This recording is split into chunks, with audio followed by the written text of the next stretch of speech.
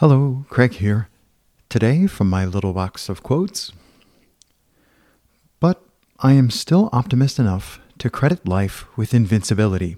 I am still ready to bet that the non-human otherness at the root of man's being will ultimately triumph over the all-too-human selves who frame the ideologies and engineer the collective suicides.